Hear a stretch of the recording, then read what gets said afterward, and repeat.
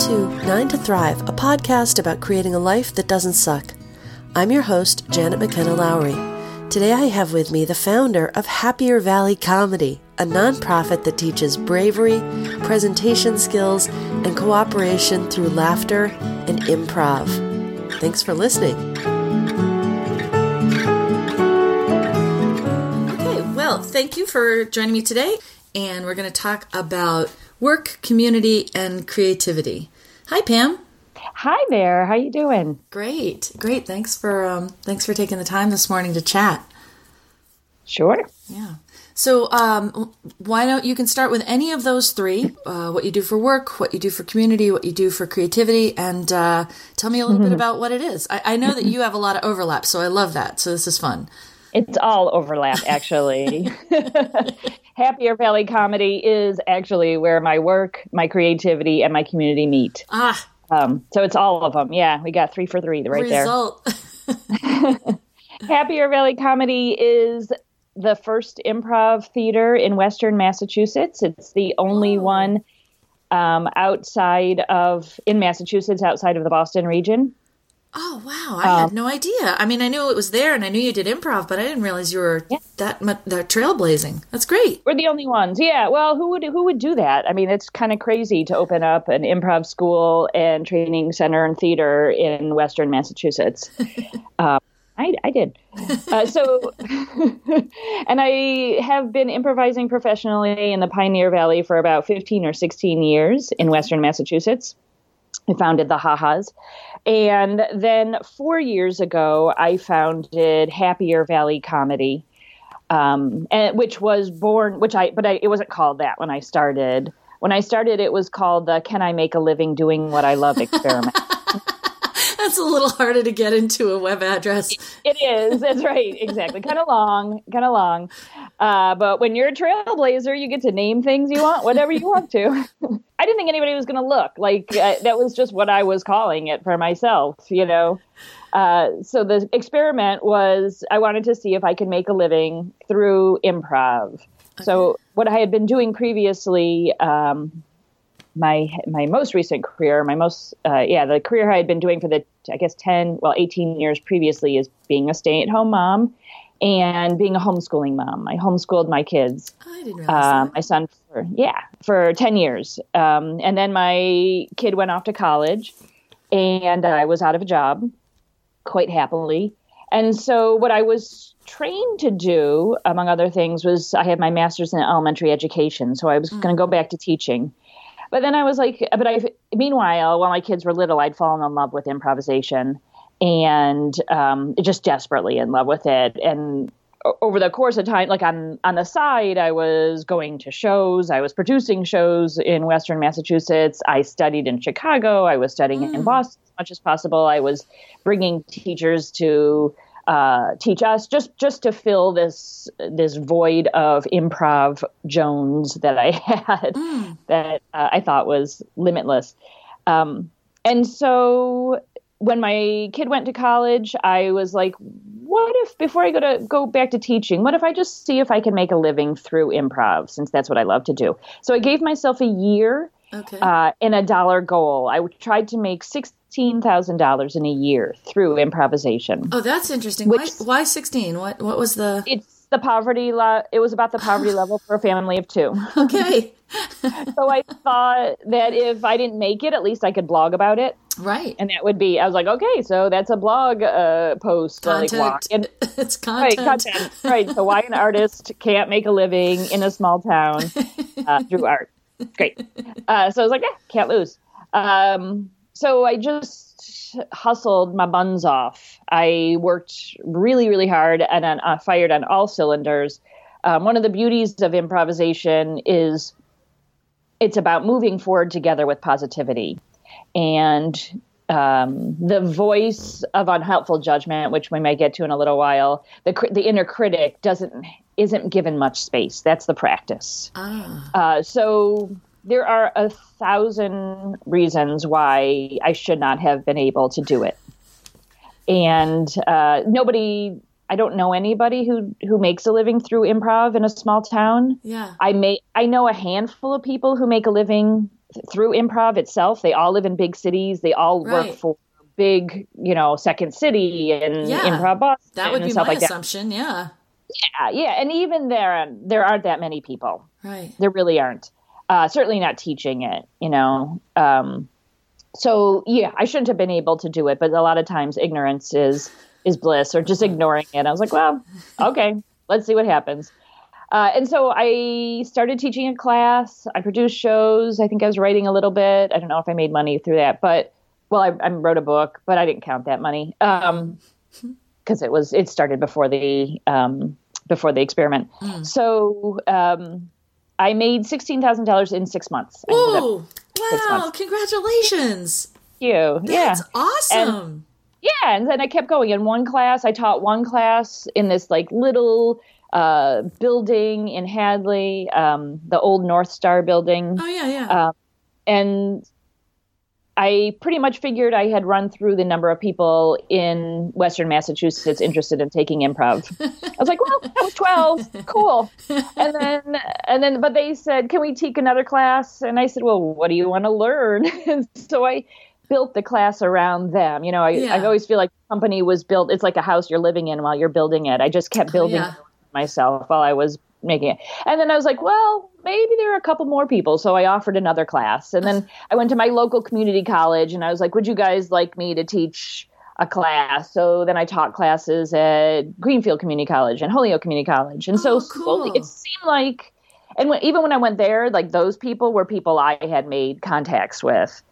So I was slowly building. And I think a lot of the things that contributed to the success was my transparency in my vulnerability.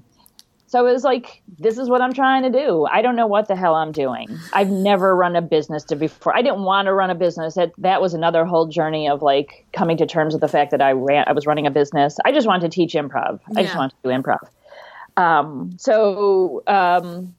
It just slowly grew more and more. So that was 4 years ago. Now I run a nonprofit called Happier Valley Comedy. I do it full time. I also have I'm the founder and president of the company, but we make our own title. So I'm the head of happiness is my title. And then I have somebody who works for me, who really I consider more a partner than anything. And he's the artistic director and general manager, Scott Braden.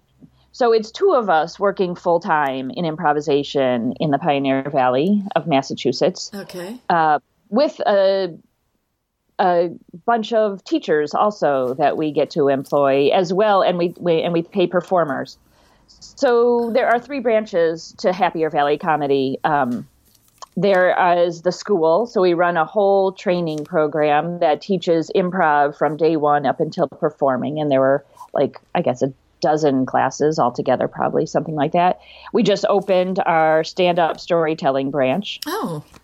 So that's happening. Kelsey Flynn is spearheading that, and she's this great comedian in Western Mass. And hopefully one day, the dream is that she's the 3rd full-time employee of our company, or at least the 3rd person that we could contribute to help her make a living through comedy. Mm-hmm. We're making this little economy in Western Massachusetts that didn't exist before. So we're a training program. We're opening our kids program is happening. So we teach classes. Is kids the 3rd branch? Oh, that's the first branch. That's the school. The second branch are the shows. I see. So we do shows every single Saturday of the month, a different show every Saturday. So we produce shows. So we have musical improv, we have short form, we have a non-competitive competitive show. We have the Ha-Has perform. We have special guests that come from New York and Boston and Chicago. We have a small show called the Tiny Audience Show on Mondays that Scott and I do, and it's theatrical improv. So you just it's not for laughs necessarily, but we're just living 2 people's lives that we've never met before. Okay. We have a new group that's also performing on Saturdays called Not in Charge, and they were born out of our theater. So they're the first performing group that's regularly, professionally performing group. Yeah, they're your babies. They're our babies, absolutely. And speaking of which, we also have a family show. We have a Happier Family comedy show, and that goes up at the Eric Carle Museum of Picture Book Art in Amherst, Massachusetts. So and we have some other stuff too. We have like a showcase show, a community building show, an open improv jam. So those are the shows. That's the second branch. And the third branch is called Through Laughter, and that's the professional and personal development branch. And that's using improv to help people grow. So it could be anything, like I go into companies and I teach communication, collaboration, innovation training, building resilience is a big one, flexibility with change, redefining disempowering failure. That's really a big part of the Through Laughter program. And we also use it for personal development. So, for example, next weekend I'm teaching healing anxiety through improv, or through laughter, healing anxiety through laughter. So I'm pairing up with a social worker, and we're using improv training exercises to help people with anxiety, to give some more tools. So in the Through Laughter program, it's not about learning to perform. You're never standing up and performing. Yeah.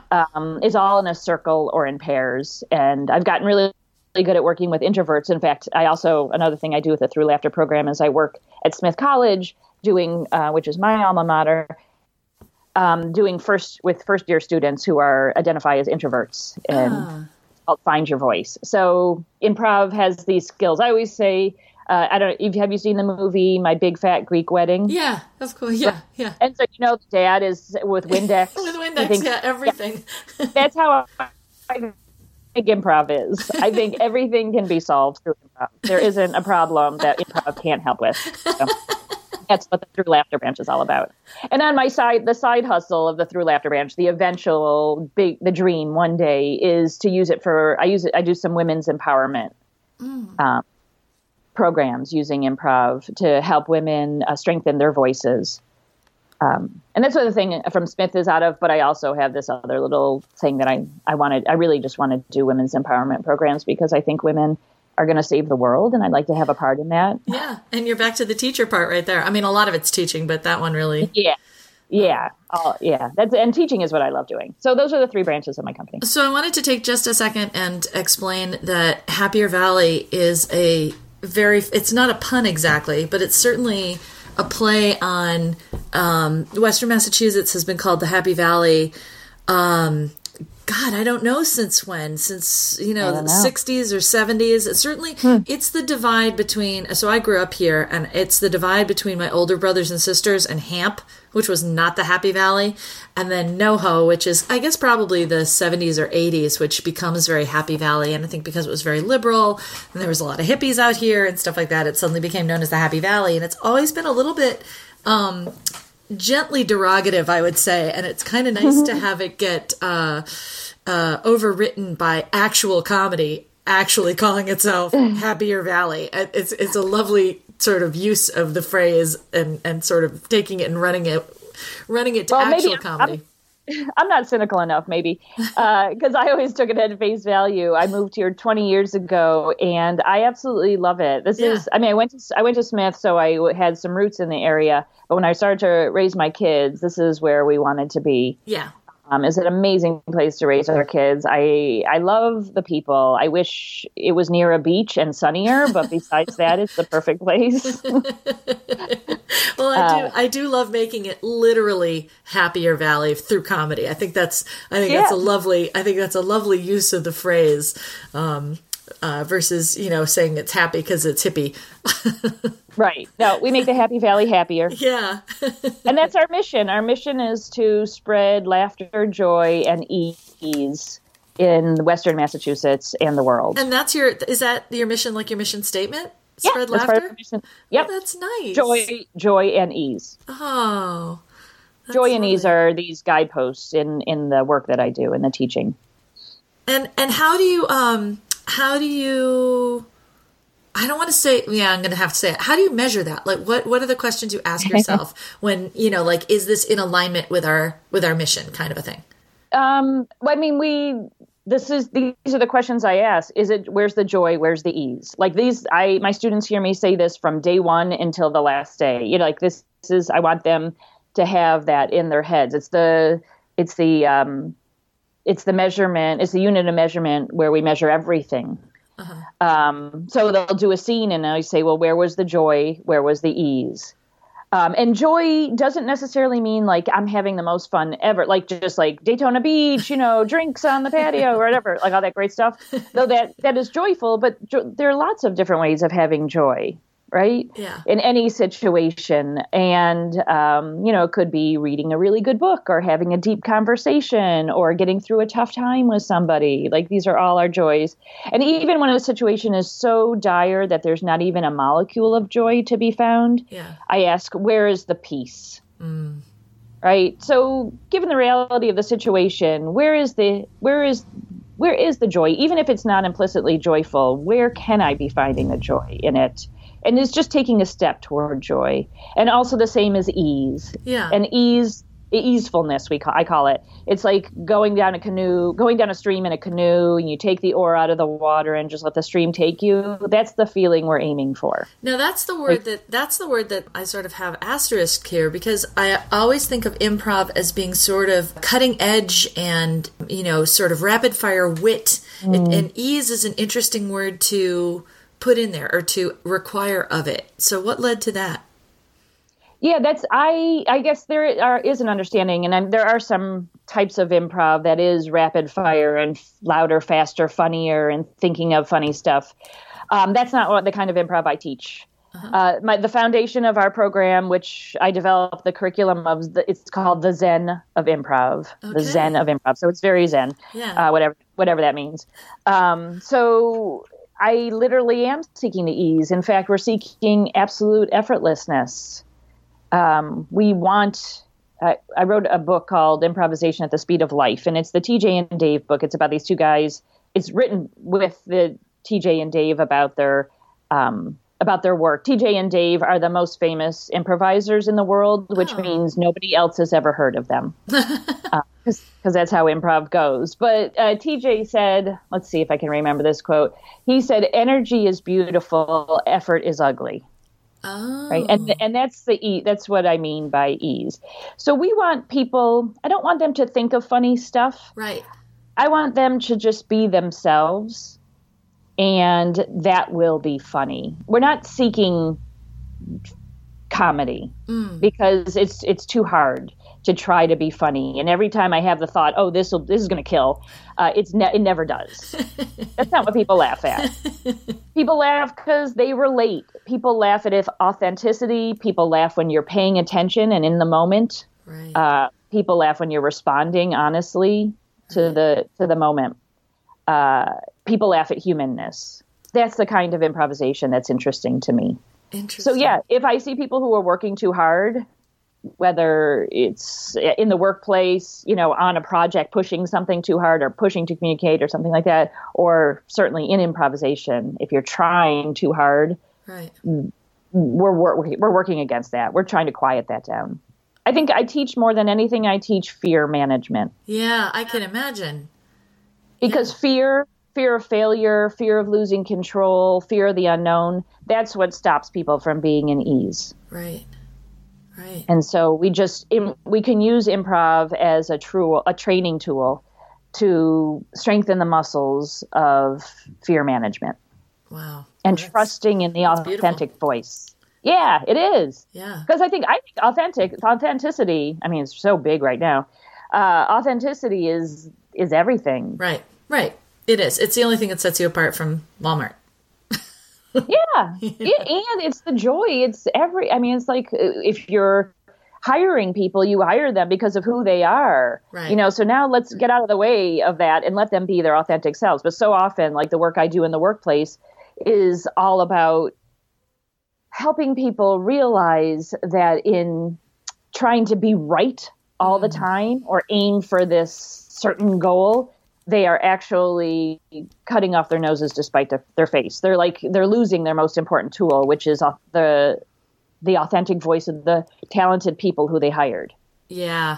Oh, we agree on that. So improvisation is pretty helpful in strengthening those muscles. So improv, a lot of times, it does definitely walk that edge between the individual and that ease and that sort of learning to be comfortable in yourself, learning to be authentic, and then the group dynamics. So talk to me a little bit about the community. And it's funny because I hear two things about it. I hear that it's, unbelievably uplifting, but then sometimes I'll hear these stories about it being very cutthroat. So how have you, managed the famous places like SNL or the Second City, those kinds of things. You sometimes hear about, people talking about how, just how cutthroat it was to rise up. Oh yeah. Like that. So how do you navigate the community piece of? Well, so help me remember the second part of the question, because I'm going to address the first part of the question. Yeah, just that the first part is the individual and the ease, and the second part is then navigating and creating a more supportive cohesive community. Yeah, absolutely. So the first part is actually improvisation is all about the team. It's a team sport. It's not about the individual. If you're thinking about yourself on stage, your head's in the absolutely worst place it could possibly be in to improvise. If you're interested in being an individual, having your own ideas and pushing forward your own funny ideas, that is a perfect place to do stand-up or write sketch. Right. That's what it's all about. Improv is a team sport. So my primary job as improviser is to make my team look good, to make my scene partners look good, and to most of all be of service. We talk about that. I talk about that a lot in my program, being of service. I'm not sure if other improv teachers talk about it, but it's being of service to your scene partner and being of service to the show above and beyond anything if you're performing. And that's, again, another way to quiet the fear, because fear is selfish. It stops me from being of service. Fear is in my head, and it's about me and my hangups. And in order to be of service to the moment in the show or the company, like whatever we're applying it to, I can't be in my head. I have to be in response to the moment and where the moment is going and where the needs of the moment are most. Yeah. So that's what improv helps us do. And that's an important distinction, actually. I like that. First of all, I like the first distinction you made, which is that, of course, even though in my head I was kind of equating them because they seem to come out of the same places, but of course improv is not the same as sketch comedy or stand-up. And then also the distinction that it really is you, yes, and dealing with your fear, but once you've dealt with your fear, it has to do with serving the community. That's a lovely and beautiful thought. Wow. It is, and I think that's why improv grabs you and doesn't let go. So I have students who have been with me since day one. Wow. That first class that I taught in that dusty room in North Star in Hadley, they are still taking classes. Some of them are still are performing. They're still part of the community. Almost like I'd say 3/4 of them. Oh, wow. Which is kind of amazing. Yeah, people tend to stick around. And I think it's a testament. I mean, Happier Valley Comedy hopefully is creating that community where people feel welcome. But also improv is kind of magical in that way. I mean, where do we get that? Where as adults, we get to go together with this group. And so there are people from all walks of life, all ages, all backgrounds who come together, and we are in service to each other in positivity with laughter, right? And so it's so cool because you get these groups that coalesce together very, very quickly. And they go through all the levels together. I teach Zen of Improv 1, 2, 3, and 4. They tend to stick together. Yeah. And they become this funny, motley little group that they have the similar language and ideal. And you just get to laugh together also. Yeah. You're learning and you're laughing and you're of service to each other. And play. Adults never get to play. Yes. I'm so interested in play. Yeah. Like that's another super big interest of mine that I'd love to have some time to explore. Yeah. I'm an idea manufacturer, and so I have some members of my board who are friends also were like, no more new stuff. Yeah, mission creep. Oh. Yeah, no more innovation. Yeah. They'll sort of be like, we'll hear you out, but come on. And I actually have the last couple of years, I have this mindful conscious growth thing that I do, I guess. I can't do anything new unless it goes through these 5 ideas. Oh, what are those? that serve the community. and serves the company. It's very simple. It's like, is it a service to the company? Does it bring in money or some other definite benefit for the company? Is it in line with our mission? Does it make our hearts sing? Oh, that's nice. Does it bring joy and ease? That's nice. Things like nice. I had one guest say that I liked, one of my sort of key takeaways from one of my guests was, don't ever start anything new unless you can like be done with one of the things you're doing too. Like it's running, it's profitable, or it's closing down. Like what there's a period somewhere there so that you can start the new sentence. Absolutely. Absolutely. Creative people definitely do way too much. Yeah. I mean, it's just, and starting is more fun than running, and that's, another topic. So the second part of your question, the community, cutthroat part. Yeah. Right. It's so funny in this, I still feel weird calling it a business, but it definitely is a business at this point. In this business, and in my career as an improviser, the constant lesson that I've heard over and over is that everything that I thought was my albatross has become my gift. Oh. So I thought being in Western Massachusetts doing improv was the biggest handicap that I possibly could have as an improviser, right? And I raised my kids here. Like I was a full-time mom. I wasn't going anywhere. I just couldn't because I was committed to doing that. So I would have loved to be in Boston and take classes Improv Boston. I would have loved for somebody just to put me on their team and let me perform with them or get cast in a team. I had to keep starting stuff, if I wanted to perform, I had to start a team. If I wanted to take a class, I had to get a teacher to come out and take a class. Yeah. I went to Chicago and I did a program in 2012 at IO Theater, which is like for us, just like the mothership of long form improv. And it was the best 5 weeks of my life, which my husband hates when I say that. Yes, I know. And it was huge. Move over wedding. I know, exactly. Well, that wasn't 5 weeks long. If it had been, maybe it would be in the running. Maybe. And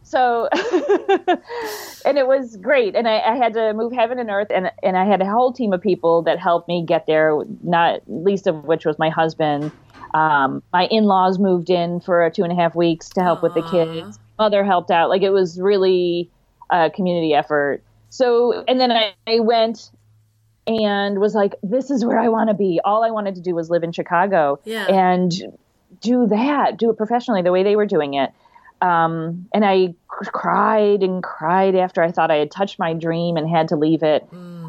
So I really thought being in Western Massachusetts and falling in love with improv was the worst thing in the world. And that ended up being the biggest gift for many, many reasons. One is I got to do it the way I want to do it. Interesting. Right? We have this amazing improv community. So the Ha-Has have been performing in the Pioneer Valley of Western Massachusetts for almost 16 years, and we are a bunch of mostly middle-aged women. That is not a common thing in the improv world. Right. But that's what it is. And it turns out my school is the biggest demographic is middle-aged women. And that is highly unusual. So, and it ends up being a gift, a fantastic gift. I would not have been able to run an improv school in Chicago or Boston. Right. I would not be able to be paid to improvise in Chicago or Boston or New York, LA. Not in the way that I can do it, not making the amount of money we're making. Right. There are other people there. Right. So that is one of the gifts of doing improv here. The other, to answer your question, is that the people who are interested in taking improv in Western Massachusetts are not interested in being on Saturday Night Live. Okay, right. It's not a cut-through career ladder for them. They're not going anywhere. Yeah. And in fact, until recently, we opened the theater just a few months ago. Until we opened the theater, there was no place for them to perform. Right. There was nothing. There was just the Ha-Has, and we didn't have auditions. Nobody came in. It's very hard to get into the Ha-Has. We we're pretty set in our cast right now. So we were born of a community that they were just doing improv for the pure love of it, which is perfect. Yeah. Perfect. So it wasn't cutthroat. Recently, we did our first real open auditions. And my partner Scott and I were very concerned and very conscious about how we went about doing it, because we know that this is very special about our community, that it is community based, that it is all about us. Yeah. Not about I. Right. What we can do together. Right. And we were nervous that once we start talking about casting, it would ruin that or have a negative impact. And so I thought about it a lot. And what I realized is that about 90% of the time, our theater is process based. So when we have classes, it's not about doing the best work you can possibly do. Right. It's about doing the most joyful work you could do in the moment. Right. What's the ease? What are you learning? It's about learning and developing and evolving as a student. And that's what best means in this context. Yeah. Right. Yeah. And I tell this story of the maybe farmer. Some people call the Taoist farmer. And it's all about that there is no good and bad. And I talk a lot about there is no good and bad in improv. It's because it's like if you just did the best scene ever, did you learn from it? Yeah. So you're right. And usually not. You're just like, that was fun. And you forget about it. The things you learned from were the worst scenes that you did. Oh yeah. Yeah. So was that bad? Right. Right. So I say it's only bad if you don't learn from it. It's only a mistake if you don't learn from it off stage. So 90% of the time we're process based. 10% of the time, literally just on Saturdays from 7 to 9 p.m. That's it. We are product based. Okay. And the time, so because because that's when we get people off the street. They're paying $13 to come see one of our shows. We want to see the best possible show it could be. Yeah. Right. We are selling a product at that time. And so when we're doing those shows, yes, that's why we audition. We have to be in service to those shows, not to the individual. How can we get the best possible shows that we could put up? Right. And that's what the auditions were about. Right. And it was really tricky, but still, even in the auditions, we still had, they were, at some point, Scott, who has worked in New York and Chicago and Boston in improv, he was laughing. He's like, you guys, this is not how an audition is supposed to be. They were clapping for each other. Because and that's how we built it, because it's top down. It's all about, the group. We're trying to figure out the best match for each show, and we want people to be their authentic selves, so we could figure out what the best match is.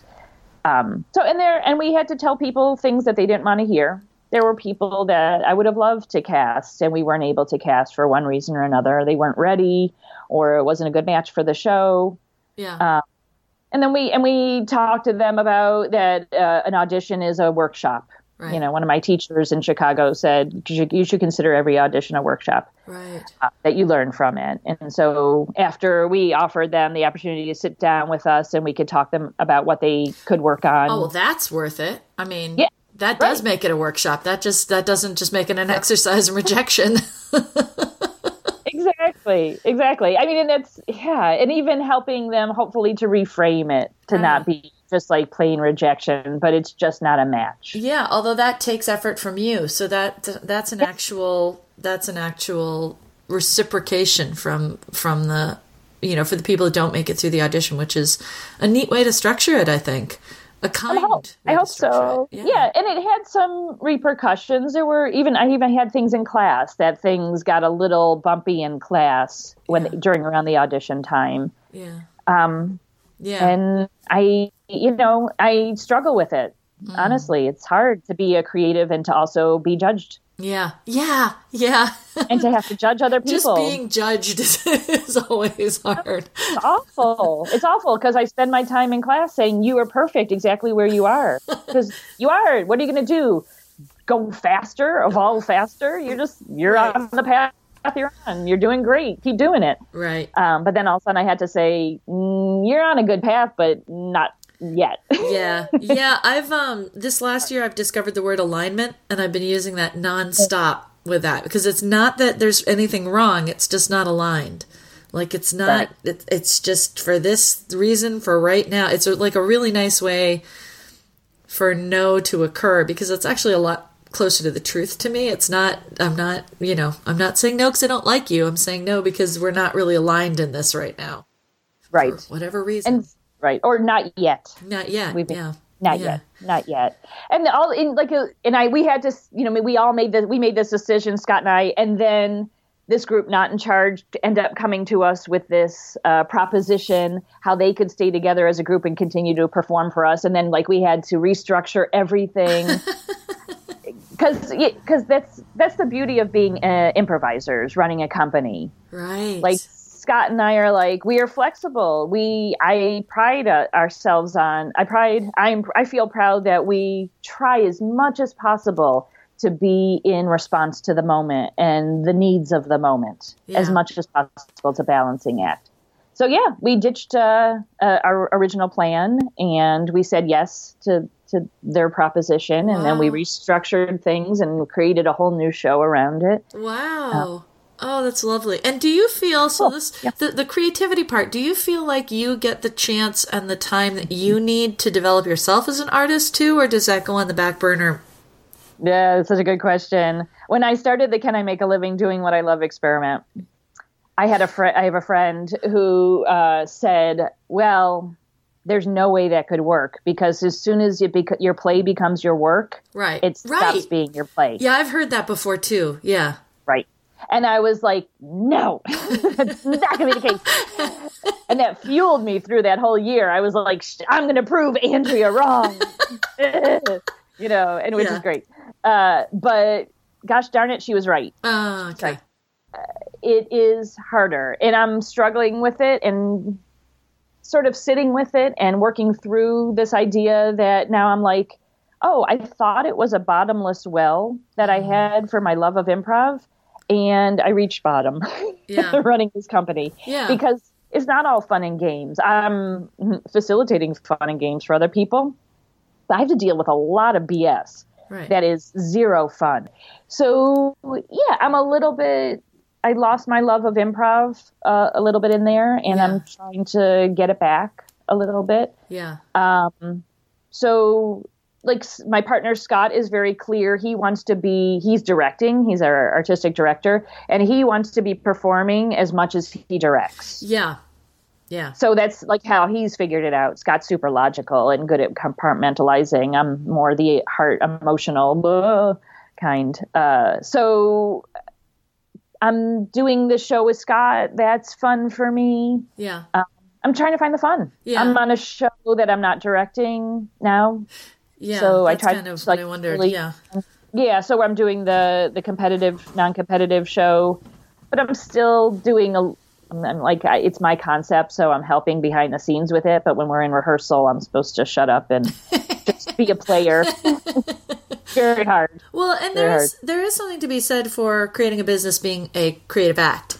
It's a different kind of creativity. That's why I wondered about sort of, it's funny, I probably should be a little bit more clear about, in my own head about, the difference between creativity and which does involve things like creating a business, creating a school, creating a community, and artistic creativity, which is more like feeding yourself, which is, I guess, what I'm kind of thinking about, like what parts of this feed you. I don't know. I'm not there yet. I haven't figured it out because I did empty the well. And so now I'm trying to figure out what I need to do to get it back. I'm working on my third book, but I keep not having time for it. And it's going to be a companion series for the students, so it has a purpose. Uh-huh. And I want to do it. I like writing. But, everything, there are 5,000 emails I have to answer and applying for sponsorships for people and all this businessy stuff takes away from my creativity. And improv isn't pure play for me anymore, which is a loss. And, it's a loss. So I'm trying to figure out how to get through that. Yeah. Is that because because you've been on both sides of the stage that it's not quite so much, or is it, versus just being a team player, showing up on a Tuesday and losing yourself for a couple hours? Is that the difference? Yeah, well, as part of it is, if it's happening in my theater, I'm always a producer, right? So even if I'm performing, I'm thinking about, can everybody in the audience see, is the heat on too much? Right? Are people happy? Are we being loud enough? This so-and-so's not being loud enough. So I'm constantly thinking about, is the audience happy? I mean, I'm not constantly thinking about that, but it's an overlay. Yeah, it's one of my, but I don't get to not think about that. Yeah. Well, yeah. That's very interesting. It's sort of mothering, honestly. Exactly. And, the ideal is I get up on stage and I forget about it for the amount of time that the show is. But yeah, it's always there a little bit. And I'm aware. Yeah. I'm aware. Yeah. Interesting. So how can I still have fun given all that is the work that I'm. And what do you, like, if you were going to take 10 steps ahead and look back at yourself now, where do you kind of hope to be going? I would definitely want to make sure this is a sustainable company. Okay. So continuing to employ us. So I want it to be financially sustainable. So all the employees are getting paid with joy and ease. I have like a 5-point goal. I want to take weekends off. Or take two days a week off, I should say. So that's a long-term goal. Has this been 4 years of no weekends? Pretty much, yeah. Okay, all right. Yeah. Well, and now that we have the theater, yeah, I don't get Saturdays off. I teach on Saturdays, so and then rehearse on Sundays now. So yeah, it's a little insane. There's financial goal. I'd love to continue to build the company sort of horizontally. Because of our community. What does that mean? What do you mean horizontally? So instead of just adding more adult improv classes, because I think we live in a small community. It's not New York where there's constantly going to be new people always. So I can't keep building on top of this. So the storytelling stand-up branch is a horizontal growth. The kids program, the teen program, that's horizontal growth. This anxiety, class. So can we start teaching stuff that is helping people in that way? Those are horizontal growth. I see. So it could come from nothing. Yeah. And it could build up. I don't know. I guess I feel like this because I'm part of it, but I feel like there's a coming wave of women who look at their lives, and it used to be you didn't have a lot of time left. Pack it in. And we have essentially another third of productive life anyway still to go, and the kids are grown, and what are we going to do with it? That you're kind of nicely poised to, I don't know, be part of or serve or assist or something, A lot of my students come to me not interested in improvising, not interested in performing. Most of my students are not interested in performing, which is like that gift I was talking about. They don't even want to perform. So I have some bucket list students, I call them the bucket list students. And then I also have the do something scary students. And that tends to be the women in that demographic that you're talking about, which we're both in, that are just like, it's time for me to do something scary. And this seems pretty scary. Yeah. So that's why I'm here. Yeah. Oh, that's wonderful. And then I have students who are in search of community. That's another group of students. I can see that. I can see that. Wow. Well, that's awesome. Thank you so much for coming and chatting. Is there anything else you want to plug? I'm always happy to let people know about what people are doing, because that's what I love about this podcast. Is interesting people doing interesting things. Well, I hope people will check out Happier Valley Comedy at happiervalley.com. Certainly come see a show would be a big pleasure. One thing that helps my company exist and be sustainable is the Through Laughter professional development branch. That's a big source of income for us, and that's a big source of growth for us. It's the place that we're hoping to grow the most, and we have the most room for growth. And that helps companies with their management and What, they're sort of like company We do values training. and cultures, the culture of the companies? Yeah, we do training. We do training programs. So I have two different things I do. One, I'll go in and do a workshop for, and as long as it's 25 people or fewer, we'll do a workshop, and it's customized. So it could be on building flexibility, enhancing resilience, communication and collaboration, innovation and creativity. Like I'm working with an advertising agency on innovation and creativity as a group, right? Collaborative innovation. And then if the group is larger, I do keynote addresses. They're interactive presentations. Those are on the same similar topic. So it might be on using improv to build resilience, or using improv to quiet the inner critic, or using improv to collaborate more. And each, it's like they'll have that PowerPoint presentation, that slidey type of thing, you know? Although my pictures, they're usually like cute cats or chimpanzees wearing wedding dresses or something like that. And then there will also be interactive elements too, where the audience actually stands up. So it's a different kind of keynote address that actually gets people strengthened, and you leave there with some skills that are applicable right away. Right. And some new ideas and new vocabulary. I think this program is really strong at changing the culture of a group. I could do it in about 20 minutes. Wow. I could change yeah, it's kind of amazing. Wow. Okay.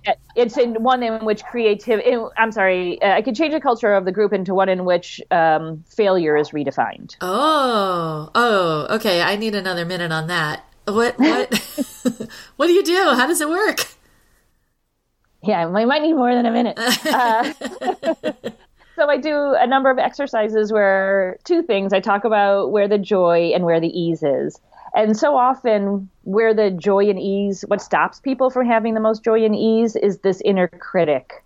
Right. I call it the internal voice of unhelpful judgment.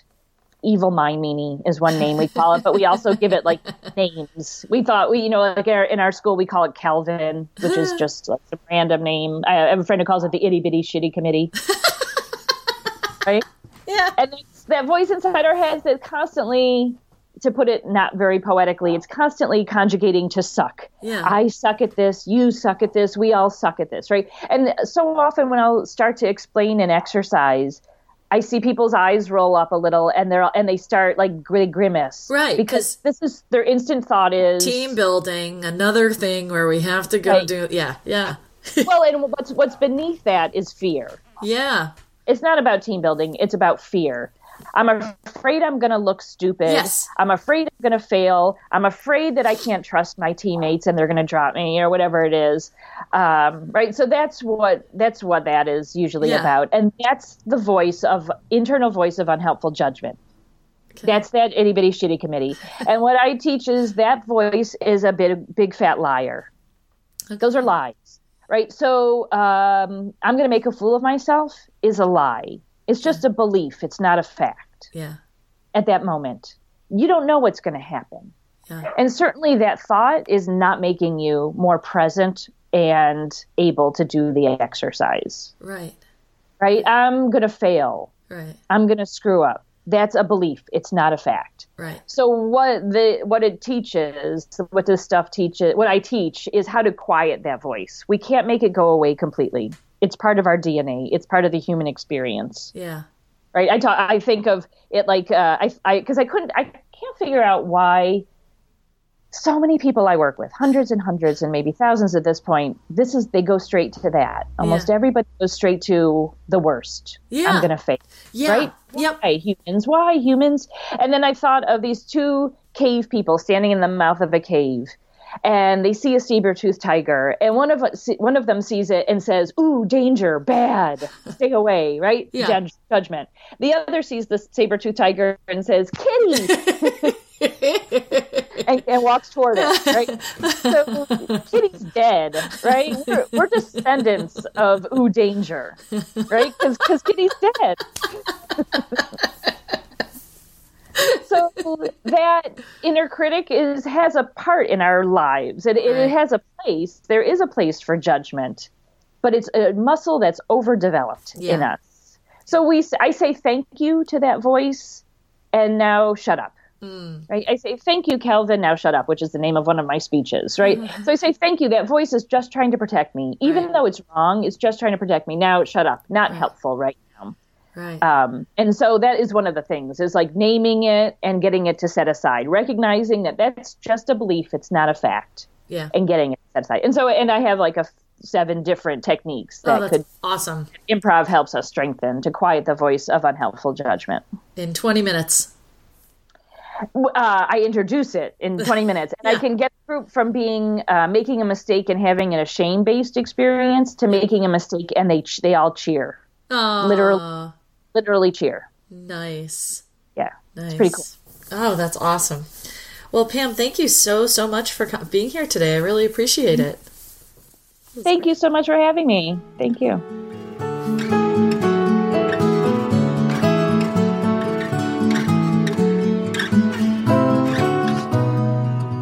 I'd like to say thanks so much to Pam Victor for talking about growing a new business, staying in the moment, and her near complete overlap of work, community, and creativity. When you feel bad, ask yourself, where's the joy? And if there's no joy, where's the peace? Energy is more beautiful than effort, so go experience the Zen of Improv and set your heart singing.